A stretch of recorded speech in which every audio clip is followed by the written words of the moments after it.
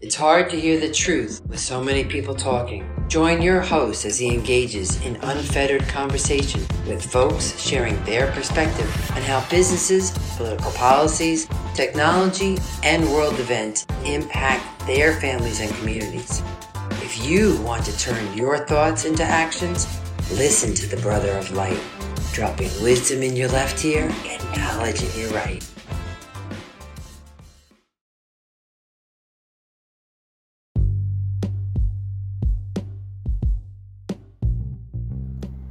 If you haven't heard about Anchor, it's the easiest way to make a podcast. Let me explain. It's free. There's creation tools that allow you to record and edit your podcast right from your phone or computer. Anchor will distribute your podcast for you, so it can be heard on Spotify, Apple Podcasts, and many more. You can make money from your podcast with no minimum listenership. It's everything you need to make a podcast in one place. So download the free Anchor app or go to anchor.fm to get started. Trans 24, Marie Claire, GQ, Glamour, Moscow Magazine, and several other venerable media institutions. She has written 2 books. One is God and Country, How Evangelicals Have Become America's New Mainstream, and All the President's Women, by her and Barry Levine, Donald Trump, and the Making of a Predator. Miss Elfasi can be reached on her website, which is moniqueelfasi.com.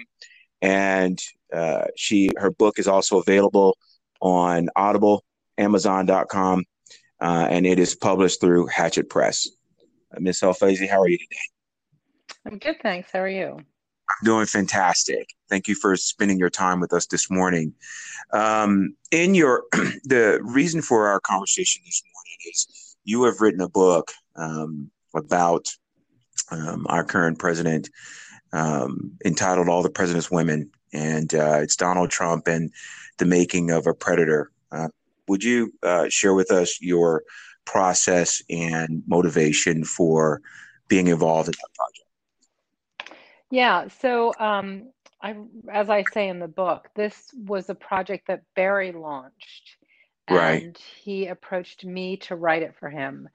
And my initial impulse was, when he first came to me with the proposal, my initial impulse was to say no, because I think I, like everybody else, was sort of overwhelmed by these stories about Trump and women, and there was an incredible ick factor to it, and the idea of immersing myself in these stories day after day after day was pretty unappealing. And I was going to say no, but I asked them to give me a couple days to think about it, and I spent some time just sort of thinking about what it would mean to say no. I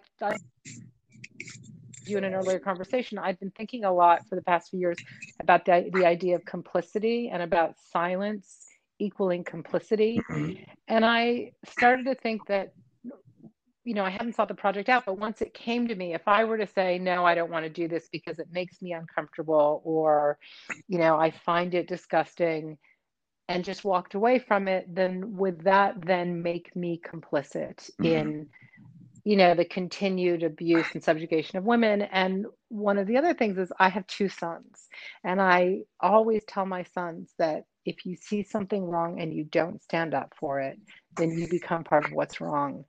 And I just thought, if I'm going to teach that to my kids, I need to model it for them also. And it just felt that to walk away from it because I didn't like the subject, because I thought the subject was uncomfortable, it made me uncomfortable, or it was unappealing, would on some level just be the wrong thing to do. So I agreed to do it. And the process was, Barry ran the investigation. He and a team of reporters, but specifically 2 other women, Lucy Osborne and Whitney Clegg, they went out and found the women and did most of the interviews of the women that had had personal encounters with Trump. I did most of the interviews for the last few chapters of the book. But in terms of tracking down the interviews, they did that, and then they would send me transcripts, and I wove it together into a narrative. So that was our process. Gotcha. Yeah, I know Lucy Osborne. She was at ITV, I believe, right? Worked on That's uh, right. That's right. Good Morning Britain, right? Right. I don't know Lucy that well, and she was part of a Channel 4 or BBC documentary Hmm. about this. I think it was a BBC documentary. That's correct. That's correct. Uh, yeah. And I've had the opportunity to listen to the book on Audible, and you know, when I listen to it, it's while it's interesting to read it. When you hear these stories being told as narrated by you and Barry Levine, it is really quite shocking. And I guess the thing that I find most fascinating, and I know you and I have had this discussion, is how it relates to um, uh, the way that this current president has run his presidency based on this type of behavior. I know that there was a revelation, as you mentioned in the book, in Access Hollywood, and the tape and the allegations of sexual misconduct. Um, uh, I believe that the relevancy of the book, given some of the turmoil that's happening in the United States, um, coincides with what I read in the book. Would you care to expand on that just a tad bit? Yeah, I mean, I think that what became clear to me is in doing going through the transcripts of the interviews is that it seems to me that for Trump, people are commodities or tools to serve his interest, right? Mhm. So, and people's value, I think that especially people that are not white men, I think their value to him is it only goes so far as their usefulness to him. Mhm. And when they're no longer useful to him, he discards them. And he seems to really, a couple of the women in the book, but one of the women said, when he grabbed me, it seemed like he didn't even realize that he was doing something wrong or offensive. Mhm. Like he just, he doesn't seem to have any kind of sense of empathy or understanding of the impact of his actions on other people. Mhm. And he really seems to not be able to see those around him as fully fledged people with feelings and emotions and thoughts. And he sees people kind of as cardboard cutouts, as characters in his world. Mhm. I mean, not to get too far into his head because I've never met the man, but that's what Right. comes across when you read people talking about him. Right. Well, what I found most interesting, and you and I've had this discussion before, is the time that I spent on, season 10 of The Apprentice, being around him, is uh, the way that you identified his character and his traits based on his indoctrination of what manhood looks like is spot on. To be able to witness it firsthand and to have conversation about it. What I found really uncanny about the information that you provide in the book is that it is very unsettling and very uncomfortable um, to be around. And he sort of cloaks it in this likable behavior that he does this not just to women, but anyone that doesn't fit his description of what success looks like. He is very transactional. He's a transactional leader, right? He does those things Right. that are beneficial to him, and that's what made the book so intriguing to me, and how you guys had allowed me the opportunity to contribute a small portion of what I believe to be a well-rounded assessment of not just him as a person, but this sort of pervasive idea of white male leadership globally. And what I'd like for you to do is, would you expound on that? I know we had a discussion yesterday about the behaviors in men um, of power as opposed to it not being about the individual and more about this institution that allows this behavior to run rampant.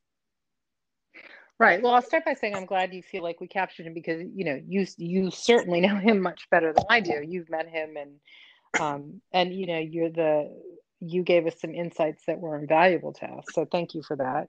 No But worries. Thank you. yeah, when I the in the process of doing the book, we'd had Weinstein and Epstein and Cosby and all these all these Hmm. things that had bear striking resemblances to one another. But I think before I did the book, I thought about it in terms of individual men behaving badly, right? Hmm. And in the process of doing the book and thinking about this more and talking to people, I realized, yes, there are individual men behaving badly, but also more than that, you see this really with Epstein and Trump and Weinstein, is they protect one another. Hmm. And because they are controlling the levers of power. I say they, I mean white men. They represent the institutions and systems of our country, and not just our country, many countries, right? So Hmm. of course you have to target the men who are behaving like this. But really, if you want change, it needs to go far beyond individual men. And we need to be looking at things like institutions, organizations, societal mores and norms. And the change really needs to go far beyond individual people. Hmm. It needs to be much more systemic, I think. Right. Okay. That makes sense. I noticed in the first chapter, and if you don't mind, I want to read um, this quote that you had um, included in the first part of the book. You guys had included in the first part of the book called "Accessories Make the Man." And there's a quote. It says, "My favorite part of Pulp Fiction is when Sam has his gun out in the diner and he tells the guy to tell his girlfriend to shut up. Tell that bitch to be cool. Say, bitch, be cool. I love those lines." End quote. Donald Trump, 2005, in Trump Nation, The Art of Being the Donald. Um, do you, you know, of course, I want to ask you your feelings on making that statement. I mean, I think as a man, I find it reprehensible to say those things out loud. And he said that in more in person. But do you believe that, or is it in your assessment this that there's no surprise in how he speaks as the leader of the free world to people that don't fit his acceptable definition of human beings? Do you believe that that is his um, that he is so comfortable in this space that he feels justified in some sense, if that question makes sense? Yeah, I think he does. I mean, I wouldn't say I'm not surprised. I would say that every time he says one of those things, I'm surprised by it. And I'm surprised that the leader of the free world, as you put it, is has those attitudes. It's been 3.5 years and I am surprised every single day that we're here. Hmm. I just can't quite believe it. And just when you think you've sort of understood who he is, like when you see how he's handling what's happening now with the Black Lives Matter protests, it's Hmm. constantly surprising. It just, he just crosses the lines of what we think of as societal norms on a daily basis and goes further and further. Hmm. So I would never say it's not surprising. It's constantly surprising. And yet I think it fits with what we know of him, and I think it's very much in line with, we went back and looked at his parents for a reason. We wanted to, Right. when we set out to write this book, my feeling was, okay, we have these stories, we know these stories. Obviously, Barry really tracked down a lot of new stories, and there's a lot of new information in the book. But for me, it was important that the book be not just the stories, but what do they mean and how did we get here? And one Right. of the things that our editor encouraged us to do was to try and understand how he became who he is. And so we Hmm. went back and did as much research as we could about his parents and his childhood friends and things like that. And he really he grew up in a family where his father was very dominant. His father was a businessman, which, Hmm. explains part of Trump's transactional approach to relationships. And his mother was very much the submissive housewife who stayed at home. Trump described her as the ideal woman because she cooked and cleaned and darned socks. And when his father had to go out and, run out to a business thing, she never complained. She understood that that was more important, right? So, Right. he has these incredibly retrograde attitudes that he hasn't matured out of. And to see that playing out on the world stage, and you see it when he interacts with people like Angela Merkel and things like that. He seems to be incredibly uncomfortable around women that he can't dominate and women that he doesn't have some kind of power over. You see his incredible discomfort with Nancy Pelosi, and I think all that comes from his childhood. Right. You mentioned in the second chapter where, and I find it interesting because I was going to ask you this question and you answered it actually, is that in 1990, his father, Fred Trump, said to him, you can have 1,000 mistresses if you want, but you can't have just one. And whatever you do, you never, ever let yourself get caught. As a mother of young boys, and I have a son myself, I have no words for that type of toxic masculinity when it comes to teaching men how to interact with women. And so it then justifies how let me ask you this, would you say that first of all, you guys have done a great job of explaining the childhood and the psychosis of this person who was, taught by by his father and having this almost non-existent sort of caricature of a mother and woman. Would you say that these long-held beliefs are so ingrained in who he is that, and especially at his age right now, I think he's 70, that he is not going to be able to ever see the light of day, for lack of a better term? Oh, I think there's zero chance that he changes these attitudes at this stage in his life. I mean, I'm not a psychic, but we spoke to we spoke to one of his childhood friends, or somebody who had been in school with him and a few years behind him at school, but they were family friends. And he said, he talked about how when they were so they went to this school called the New York Military Academy, and an all boys school, and this classmate of his talks about how, it was a single sex school. There were no girls there. And so the way they learned about the opposite sex was through Playboy magazine.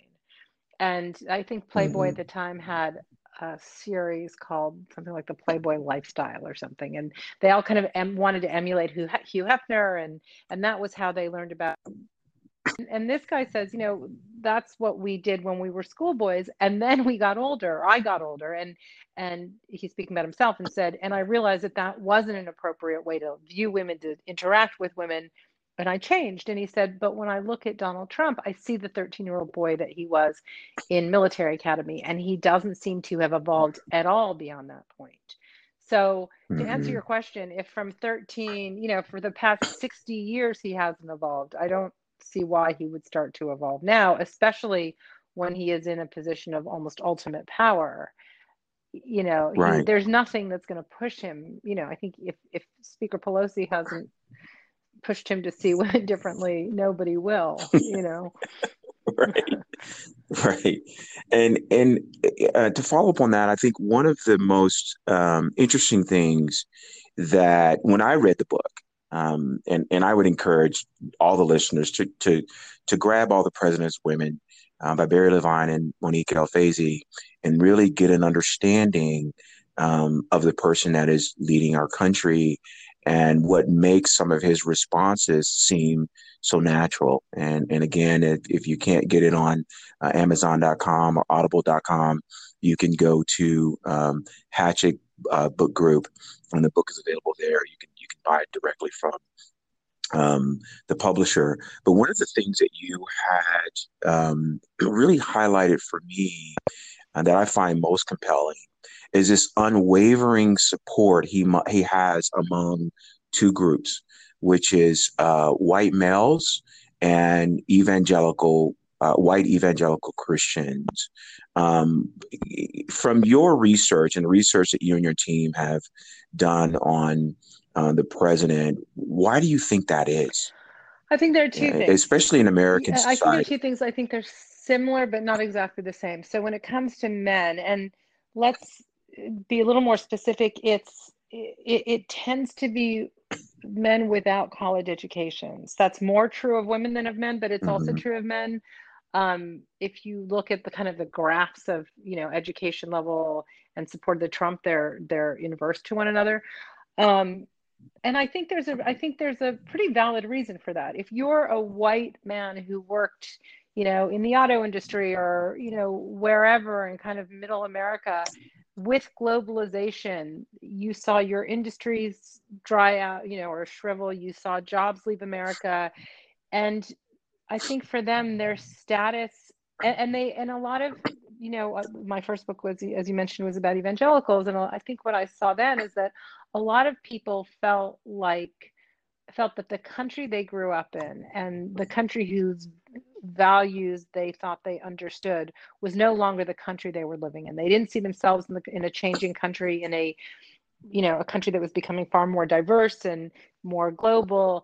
And I think that was scary for them, right? That's right. Change is often frightening for people, and they lost what they lost, safe, I mean, this is nothing new, but, jobs with safe pensions, the kind of thing where you get the gold watch when you retire, or whatever, that world didn't really exist. And they were left facing a world that they didn't understand, that they didn't have the same primacy of place in. And Trump really spoke very directly to that demographic. And, with his Make America Great Again, it was this kind of call to, days gone by, and, a time when, white working class men were they were at the core of America, they were the backbone of the American economy. I think he taps into fear and insecurity in that demographic to a great degree. When it comes to evangelicals, I think that applies to them too. But when it comes to white evangelical women, it's when I started writing the book, I struggled. One of the questions I had is, he is so obviously sexist, right?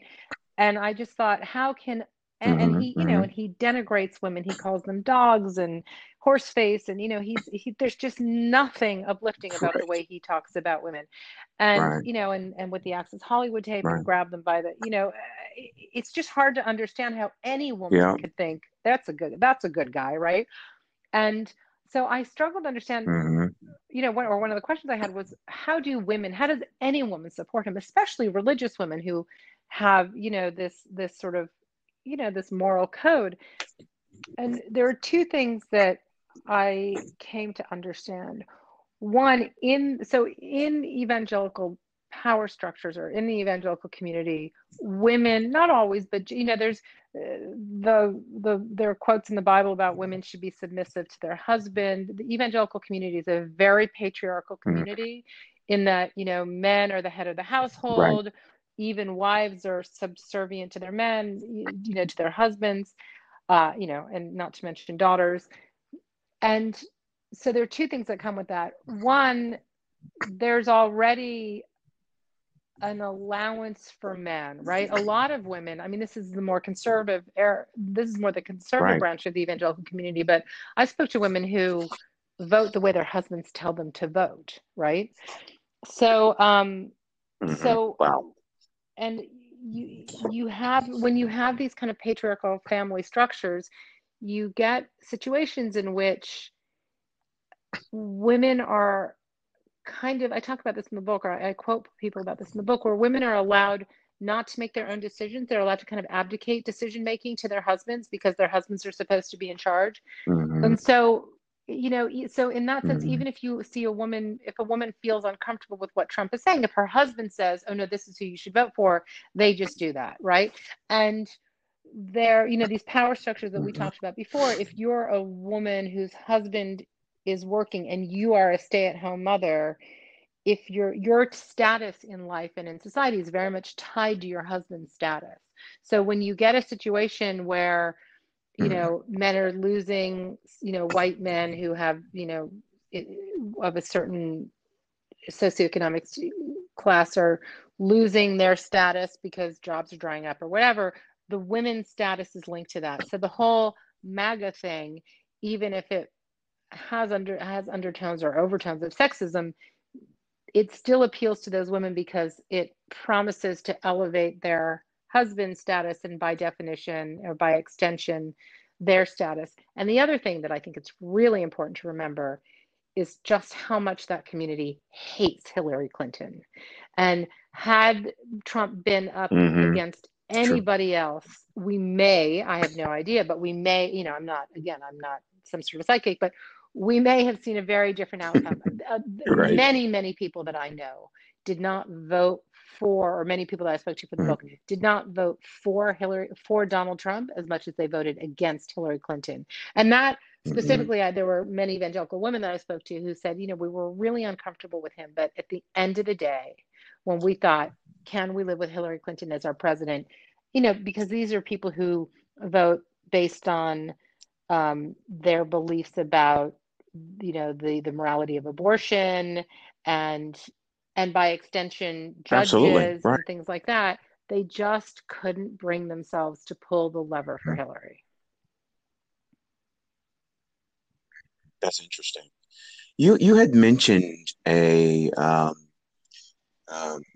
interesting topic. You actually had an interesting phrase. You said benevolent it's not my sexism. Phrase, but yeah, it was something that I okay. And it's really the first time I had actually heard that. Would you expound on that it was concept? Interesting. So I was talking to one of the women that I spoke to, that I interviewed a few times for the book, a woman named Soraya Chemaly, who wrote a book called Rage Becomes Her about female anger. She's a feminist thinker. And I talked to her a few times, and we were, I was talking to her about the women that we spoke to that knew Trump and said, he was really nice. He was a gentleman. He did this for me. He did that for me. And the way he treats Ivanka, he really does seem to put her on a pedestal. And, I said, how do we reconcile that with the sort of really kind of malignant sexism that we see? And she said, there's a concept in feminist theory called benevolent sexism, and it's and we see this a lot, right, with where women on a pedestal, women are kind of the fairer sex, and they are to be taken care of and adored and pampered, and that all seems very nice, right? But at the same time, it is still not seeing women as being on an equal plane to men. And so it's its own kind of sexism. It's benevolent sexism, but it is still not seeing women as equal. Right. I get it. Okay. Now tell us a little bit about your background. You have a BA from the University of Pennsylvania.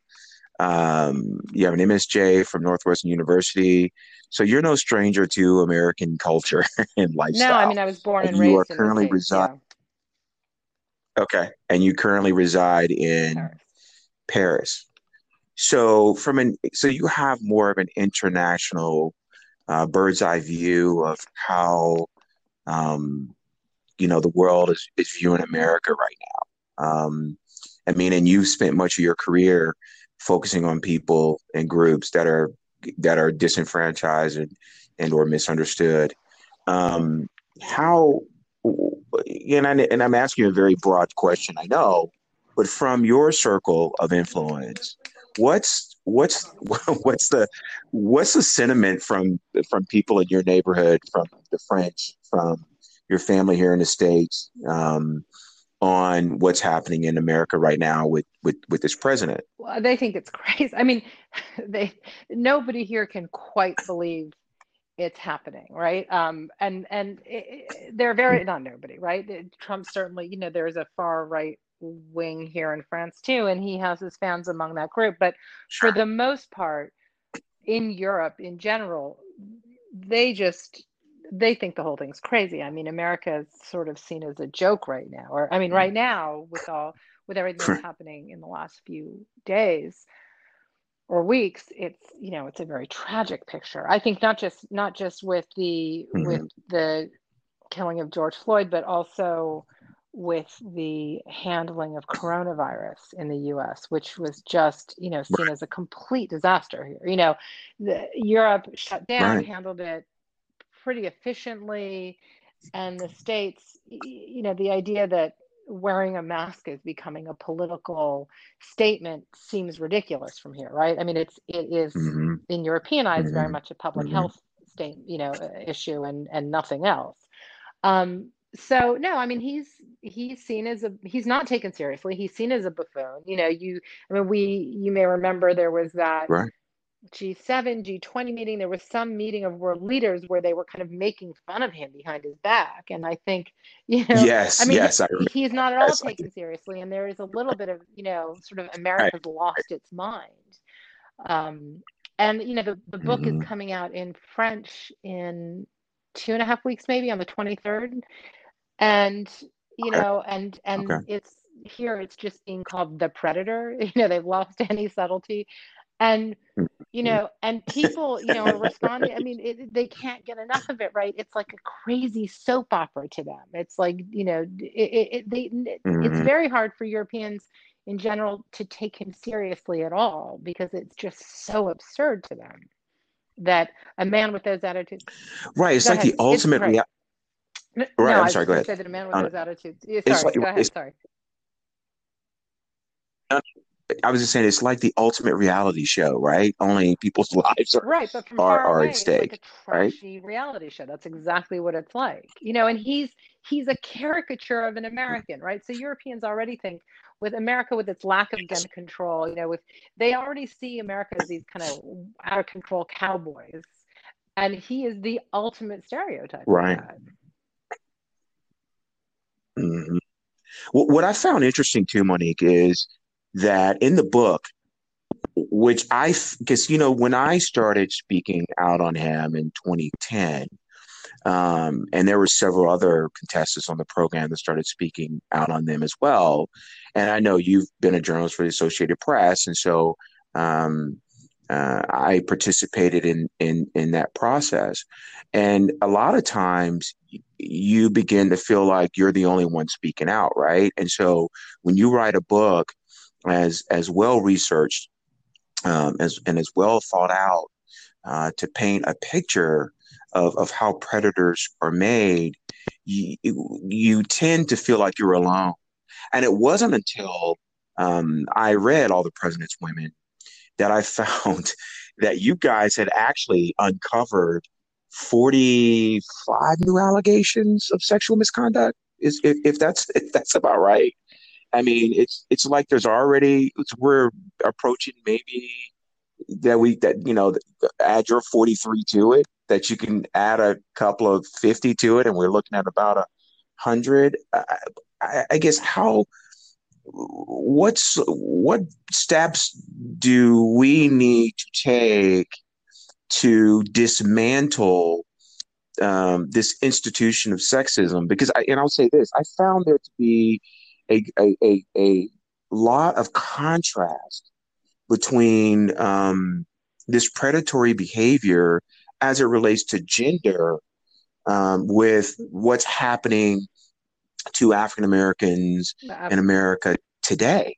Those institutions are meant to subjugate. Could you expound on that just Yeah, a little bit absolutely. from And your when it perspective? comes to the numbers, I'll say that because of non-disclosure agreements, and also because, if you're a Mm-hmm. woman with a story about the president, it's not so tempting to come forward because you're just going to get attacked by his supporters and raked over the coal in the press and things like that. So there Mm-hmm. is zero question in our minds that there are many, many other women out there. When the book came out, I got phone calls from people saying, Mm-hmm. I know somebody who he did this to, I know somebody who did that to, but they don't want to talk. And I certainly understand why a woman wouldn't want to talk. So I want to start by saying there's a lot more out there, and I forgot the second part of your question. I apologize. Oh, okay. No, that's okay. I on this because as a recipient Oh, of that really? non-disclosure agreement, right? Um, you're Of right. course They they had us would. sign a Yeah. non-disclosure agreement, um, and it is very threatening, right? And I'll share this with you and our listeners to help set up this next question, and that question is going to address why women don't speak up and why people don't speak up. Is that I had written a piece called "The Impotent Billionaire." And my concern was what I had saw behind the scenes of this program was, and look, I spent 10 years in the military in combat, so I've been around some pretty interesting characters. And, and when he says it's locker room banter, I don't know what kind of locker room he's talking about, but it's a very different locker room than I'm used to. In fact, those types of attitudes were unacceptable, right? So that non-disclosure agreement um, that NBC had given us when I had spoken out, they were very aggressive. It was $1 million fine to go against that contract. And what I was told, because I got a call from their business affairs, in perpetuity, right? So that means that they Yeah. were going to sue me to Yeah. death if I said anything. And they had, we're all doing press tour, and they were, they owned your likeness, which wasn't very clear, and they became very aggressive to protect their, as I was told by the legal team at the time, to protect their product, which was The Apprentice, and then therefore Donald Trump owns a piece of that. And so it began, if you take this piece down and remove it from all sites, we will then let you speak publicly. And they were very aggressive with it.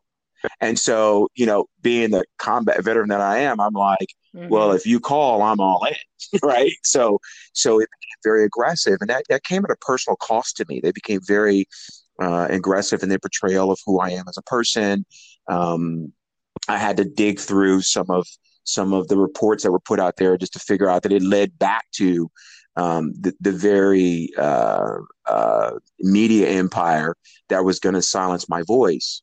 So I guess for our listeners that say, well, how come these women didn't speak up? I don't think they fully understand the fear that comes with um, dealing with these non-disclosure agreements. It's not that simple. In your research, did you find that to be the case for those people that wanted to remain anonymous, that those people that wanted to contribute to the book and maybe did contribute to the book, their stories and what they were afraid of? Could you share some of those feelings? Because I thought it was I thought it was just me. I can fully understand why women would not want to come forward with how he And there were a lot of counterpunches, so people to speak. who declined to talk to us, and and Mm-hmm. there are a lot of people that we know of who declined to talk to us, or who wouldn't return our phone calls even, and and we spoke to people who knew of other people who had, we talk about, there's a journalist who covered him, David K. Johnson, who covered the casino industry in Atlantic City, so knew Trump, from that time. And he Mm-hmm. knows of, he says he knows the names of women who had abortions that were paid for by Trump. And, those women will certainly never come forward. But there's Oh certainly a wow. whole invisible tier of women. It is, look, coming forward against a powerful man. And let's look at Weinstein as an example. When these women came out against Mm-hmm. Weinstein, he hired a firm to go after them. He, we've now seen in the with the trial and in Ronan Farrow's book, and so much of this has been made public.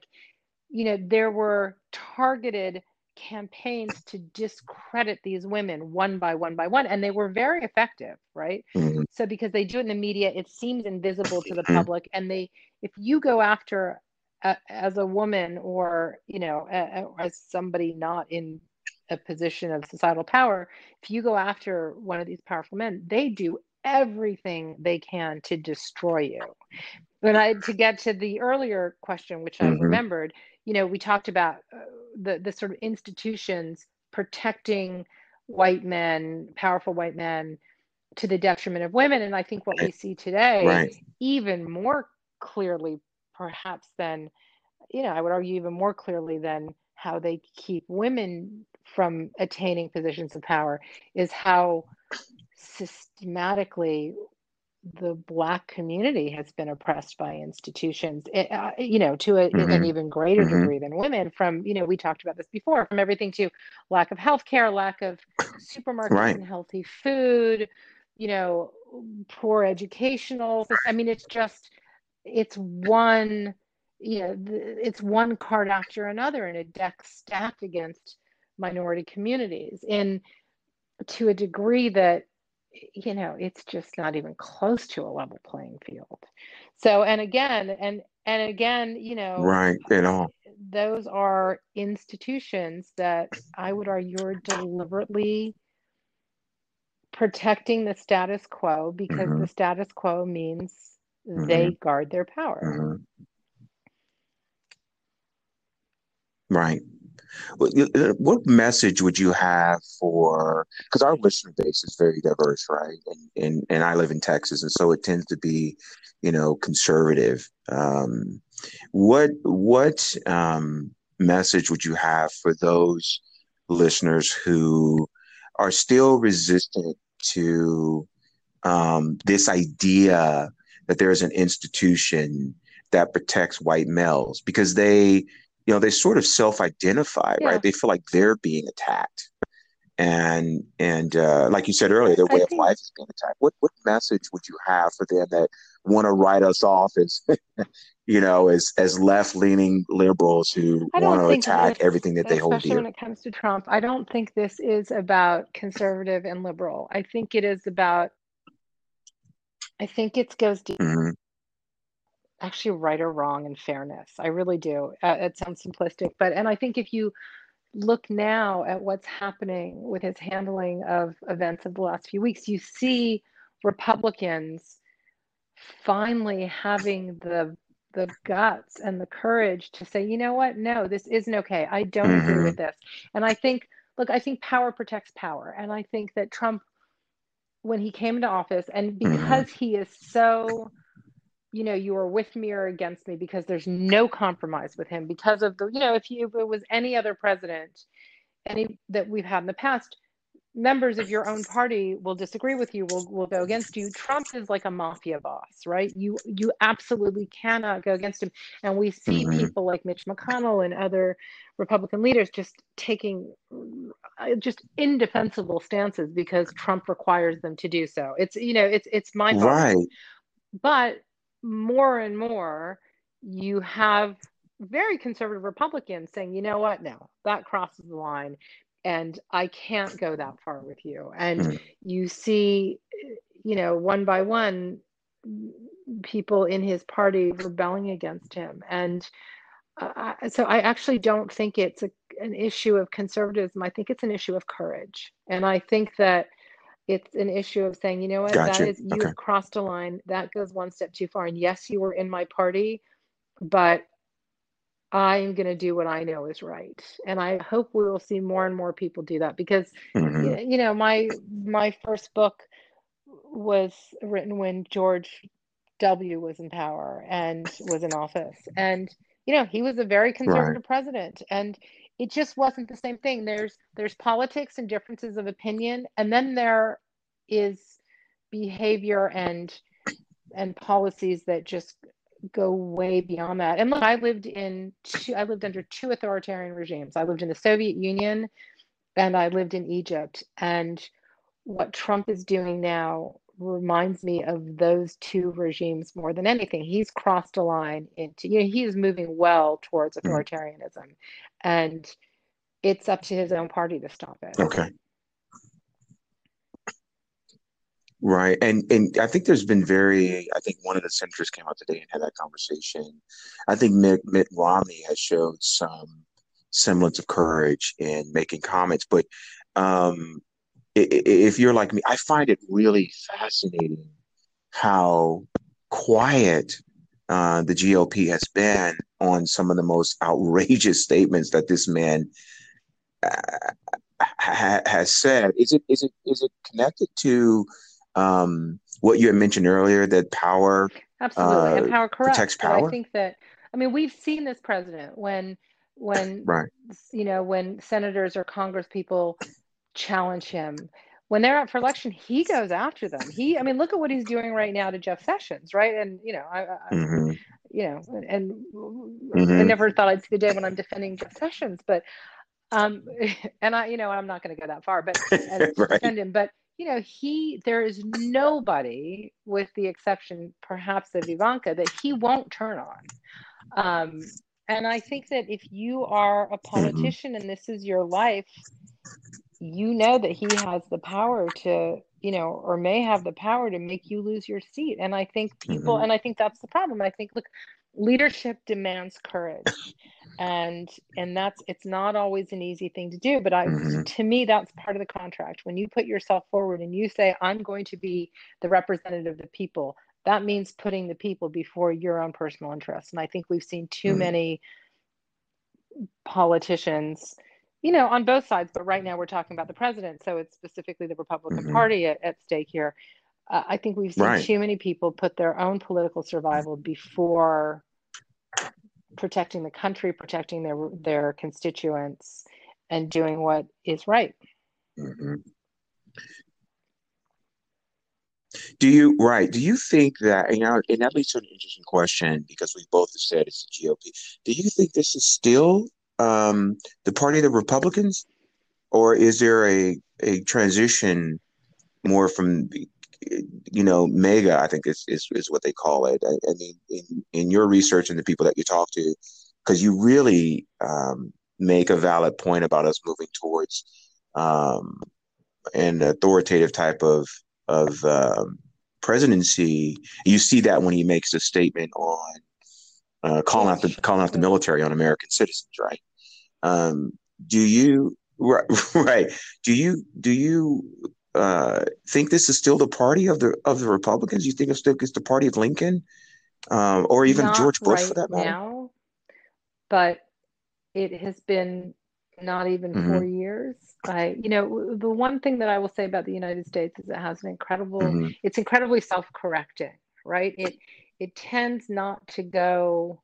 I mean, look, we Right. had the first Black president who was, by American terms, a pretty left-leaning president. Certainly not by European terms, but I would argue there's no real left in America, but that's Hmm. another discussion. But by American terms, he's a pretty left-leaning Right. president.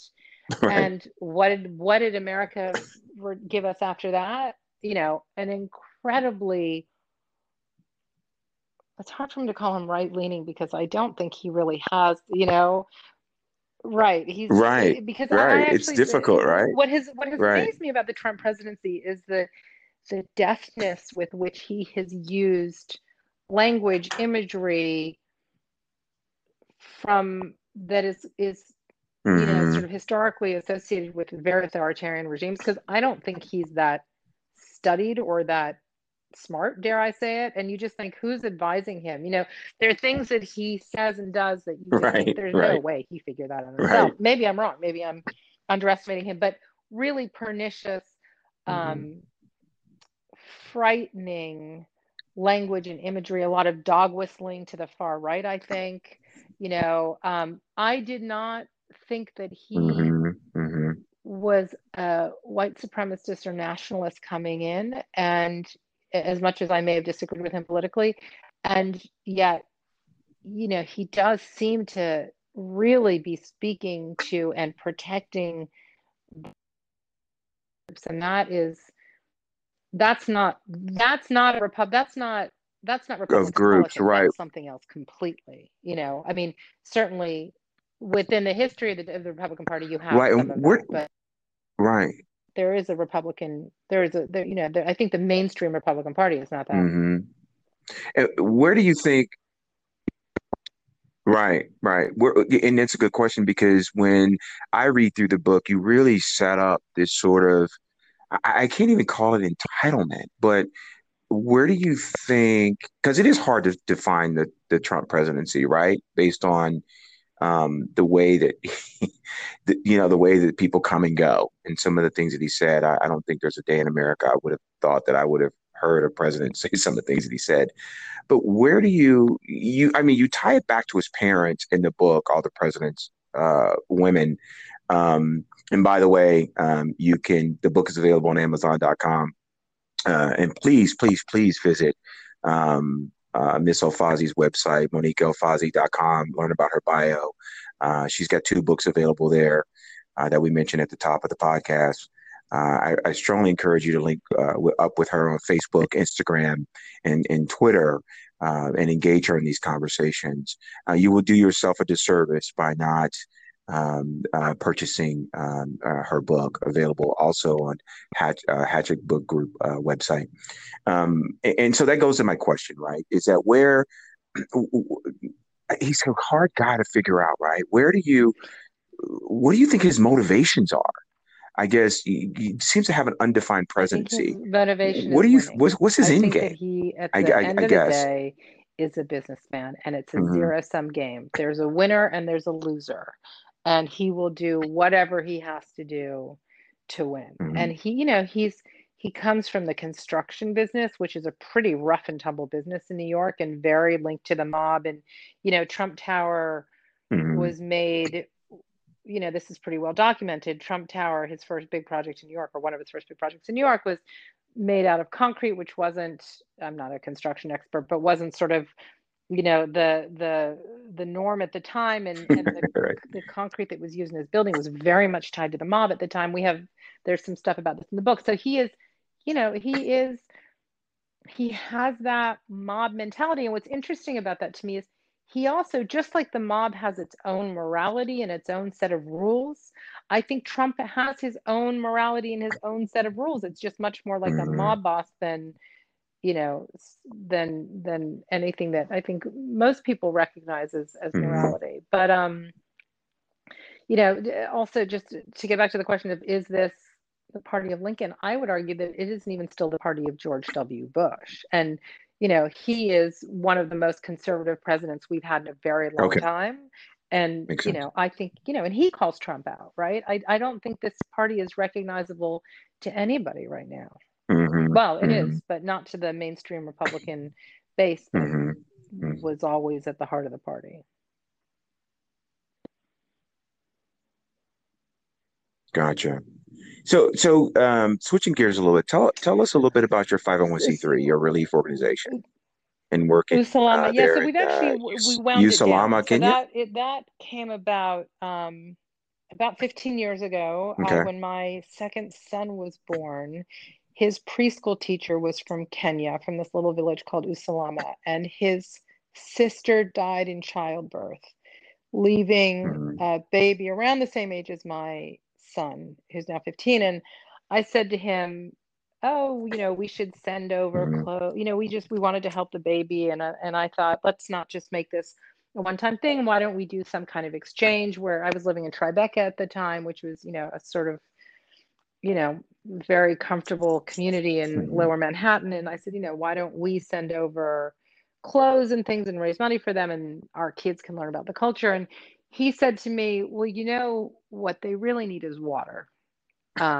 He said, kids walk, there's no water source in the village. Kids are charged with walking 10 kilometers back and forth to get water from the nearest town, and they get run over by cars. They get killed all the time. Kids are dying from dysentery. You want to do something meaningful, forget about the clothes. You need to bring water to the village. So what we thought we would do is, raise $30,000 and build a borehole well, and that would be fantastic.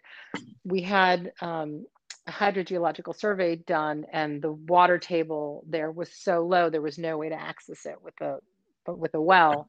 So we ended up building a pipeline. I can't remember how many kilometers it was, but maybe it was 10 kilometers or 12 kilometers, a long pipeline, and bringing water to the community. And we helped expand the school. We bought uniforms. In Kenya, there used to be a law saying that you needed a uniform to go to school. That law is no longer in effect, but in fact, kind of practically it is. Teachers still won't let kids in often without uniforms. So we bought uniforms. Right. We bought malaria nets to help wipe out malaria. We did a bunch of stuff in the community, but there's also a thing in development Wow. where for projects really to be effective in the long term, they need to be self-sustaining. You can't just go into a village and buy a bunch of stuff for a bunch of reasons. Hmm. There was, and they were very wary when we came into the village Hmm. because there had been an NGO earlier that had tried to, work in the area. And what they did, and this is kind of classic um, development, they bought a tractor for them and said, isn't this great? You have a tractor, you can plow your fields. But it was a European tractor. And when things broke, they had no way of fixing the tractor, right? And that's kind of a classic thing that happens. So what you want to do is have things be locally sourced, locally controlled, and have a way of making it self-sustaining. So, we went in and we did what we could, but we also set up systems so that the village would generate money for itself and be able to take care of itself. And so once we felt like we had put that in place, we pulled out. So unwound we unwound it about 6 or 7 years ago. But we were there for maybe 8 to 9 years. And it was an incredibly Hmm. rewarding experience. And it also Wow. made me see how easy it is to make a difference. It just wasn't that hard to do. And we brought water to a village. We, Hmm. drastically reduced the number of people that were dying from dysentery. We wiped out malaria. The year that we bought the malaria nets, there was not a single malaria death. And it just wasn't that hard to Wow. do. It was a really, it was Wow. We need more we need more global citizens like you. Like, I mean, it's just phenomenal. The more I learn about you, the more um, impressive we well, need more leaders like you. no, but I mean, I mean, we you make it were, sound so well, casual, I think you're giving and me too yet much you've credit changed because so many one lives. of the things that made it possible was that we had a tie to the village, right?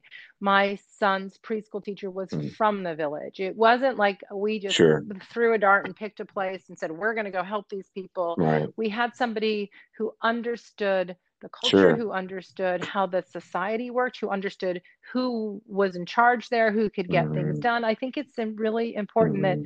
things, you can't be the, privileged person coming in and superimposing your ideas on a community. It needs to come from them. And we couldn't have done it without Sure. him Absolutely. and Right. his tie to the community and his knowledge of the community. Hmm. But there seems to be a red thread here, right, between the book and your work there in Kenya, and what's happening in America right now with the plight of African Americans here. There seems to be this red thread, right? Is that, and you just made a very powerful statement, is that you can't not come in as the benevolent savior um, and putting a band-aid on a systemic wound. Um, and it is, as you say, just that simple, is empowering people to be self-sustaining, right? And that's one of the ways that I look at the book that you read, even though the subject matter it's very unsettling. It seems to be not just a stance, but also a blueprint on how to unmake predators as as men, as our gender, and then also how to um, give courage to those women to have the ability to speak up when something happens. It's interesting. I have a sister that's younger than me, and she's a very, I tease her and say she's a very Angela Davis type of woman. She weighs all of about 98 pounds, right?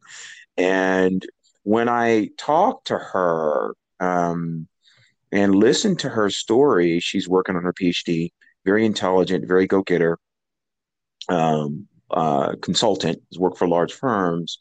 She began to tell me about 4 years ago some of the things that happened to her in the workplace. And Monique, I'm not, um, it's interesting when you hear it from other people, you tend to not believe it. But when she started expressing some of the propositions that were presented to her, I was infuriated. Not just because of the fact that she was my sister only, but because I just couldn't believe the lack of just morality from people in power, right?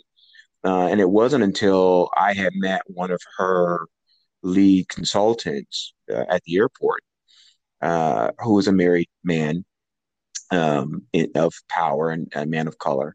And the way that he looked at my sister and spoke to my sister it was enough for me to, have a conversation, right, about professionalism. I just can't imagine. Um, I mean, I can't imagine what women are going through and those stories that are being untold.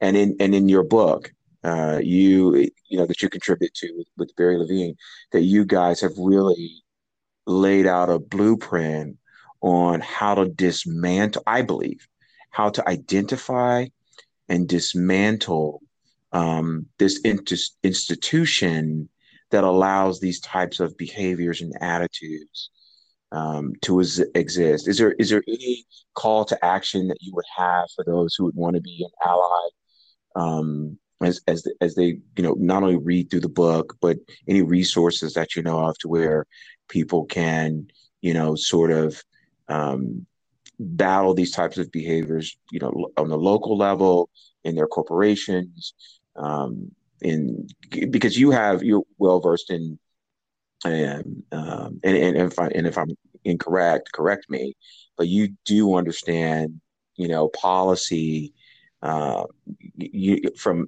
a perspective based on your background.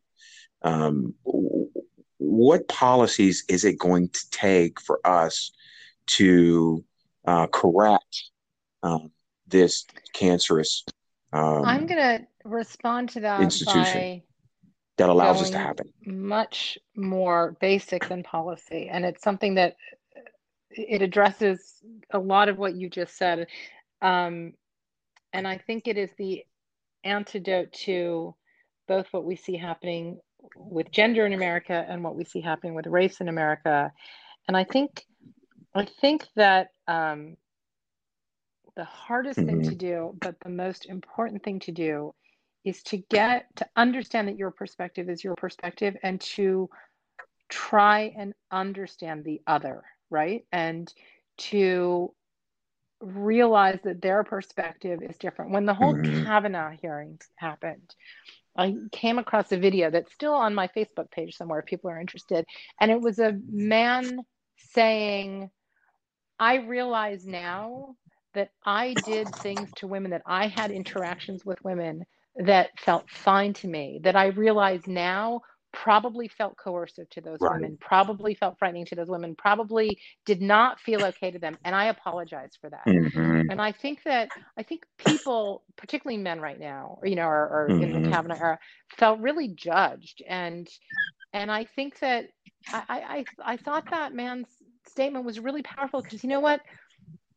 We don't understand each other, right? I mean, we have a hard enough time understanding our kids, our spouses, our friends. Right. You Right. it's really, you can't expect everybody to understand everybody else. But I think Right. what's important and what I found really admirable in that man was the Mm-hmm. realization that what felt one way to him might not have felt and probably didn't feel that way to somebody else.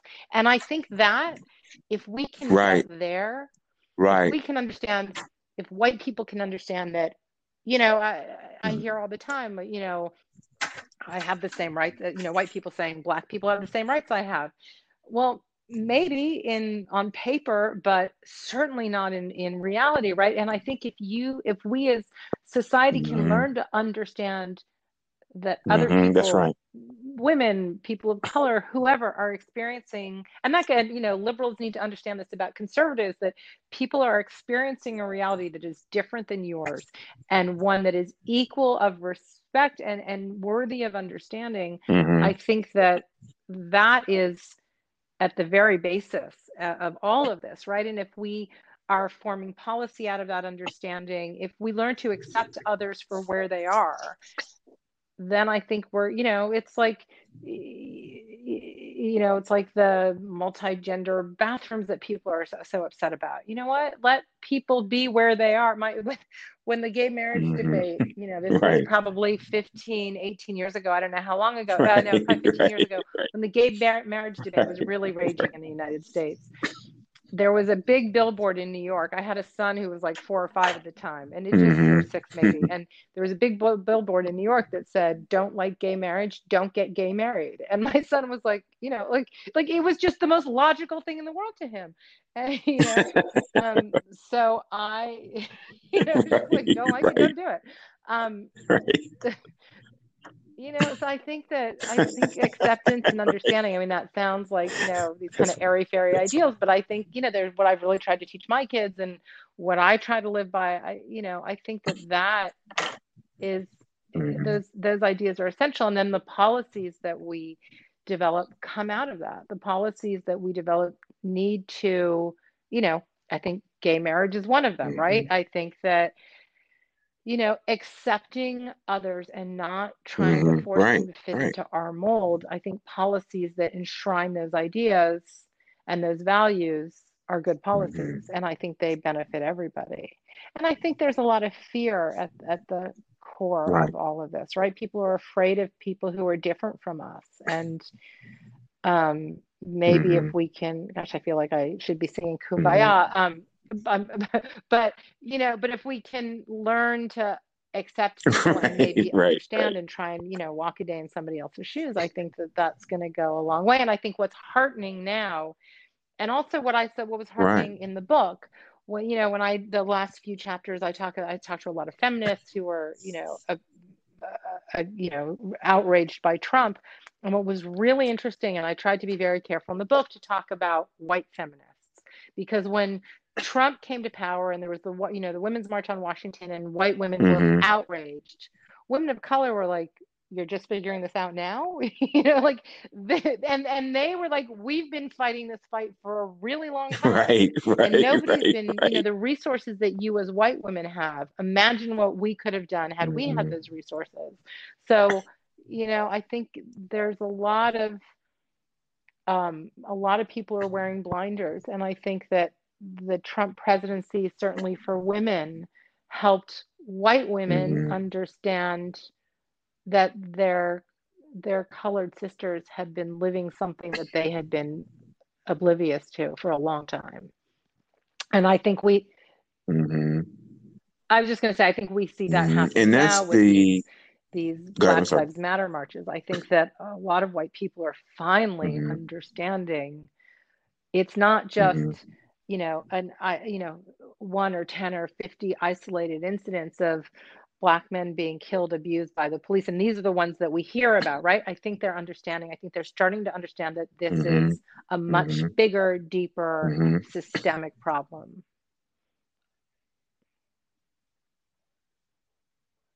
Right. And to correlate this to the book, because what I found where I could really identify with the book, right, is how we go after the victim, right? How we go after that person, whether it's when you talk about George Floyd or you talk about Ahmaud Arbery, which, I've done what Arbery does. I've gone for a jog and there's been a building, a house put up I've in done the it too. neighborhood that, I like, and I may go in and look at the house, structuring it. And we're not even talking about, right? And we're not even talking about police, people that have been sworn to protect. We're talking about private citizens, by the way. But we have this idea, of where we blame the victim. We look for something on the victim. Like we'll say, well, they'll tell people of color, well, if you just don't resist the police, then, you'll be able to walk from that incident. And that's just not true. Just like we tell women that, well, yeah, okay, you say that this person's a sexual predator, but then why were you in the hotel room, or why did you wear this certain skirt, or why did you, it just seems that's what really resonated with me in the book, was this idea that somehow, right. And that was, we asked for it, right? Sorry. I mean, But then that was that one of we. the saddest things No, go for ahead. me I'm sorry. with Go the ahead. book was I had a couple of days where it was just really difficult. I mean, a lot of days where it was difficult, but there were a couple of days where I was reading these Hmm. stories of these women, these transcripts that Barry had sent over, and so many of the women, if not all of them, but most of them, ended their interviews by saying, I stopped wearing short skirts, I stopped going here, I stopped doing this, and they all, or most of them again, looked at themselves Hmm. to see what they had done wrong, what they had done to bring on that unwanted encounter.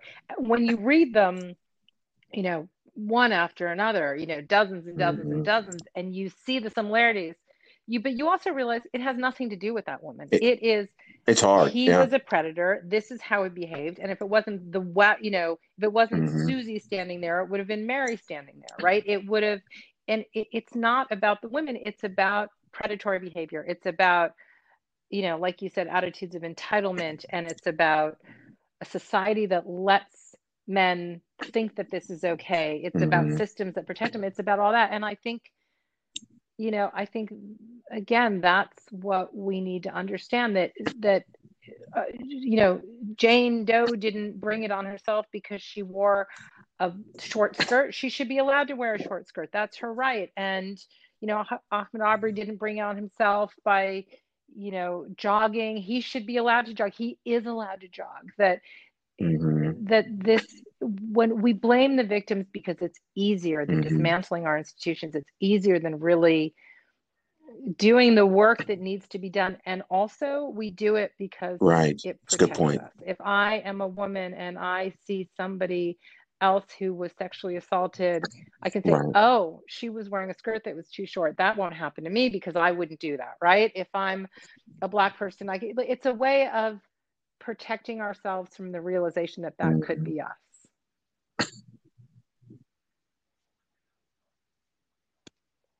Hmm.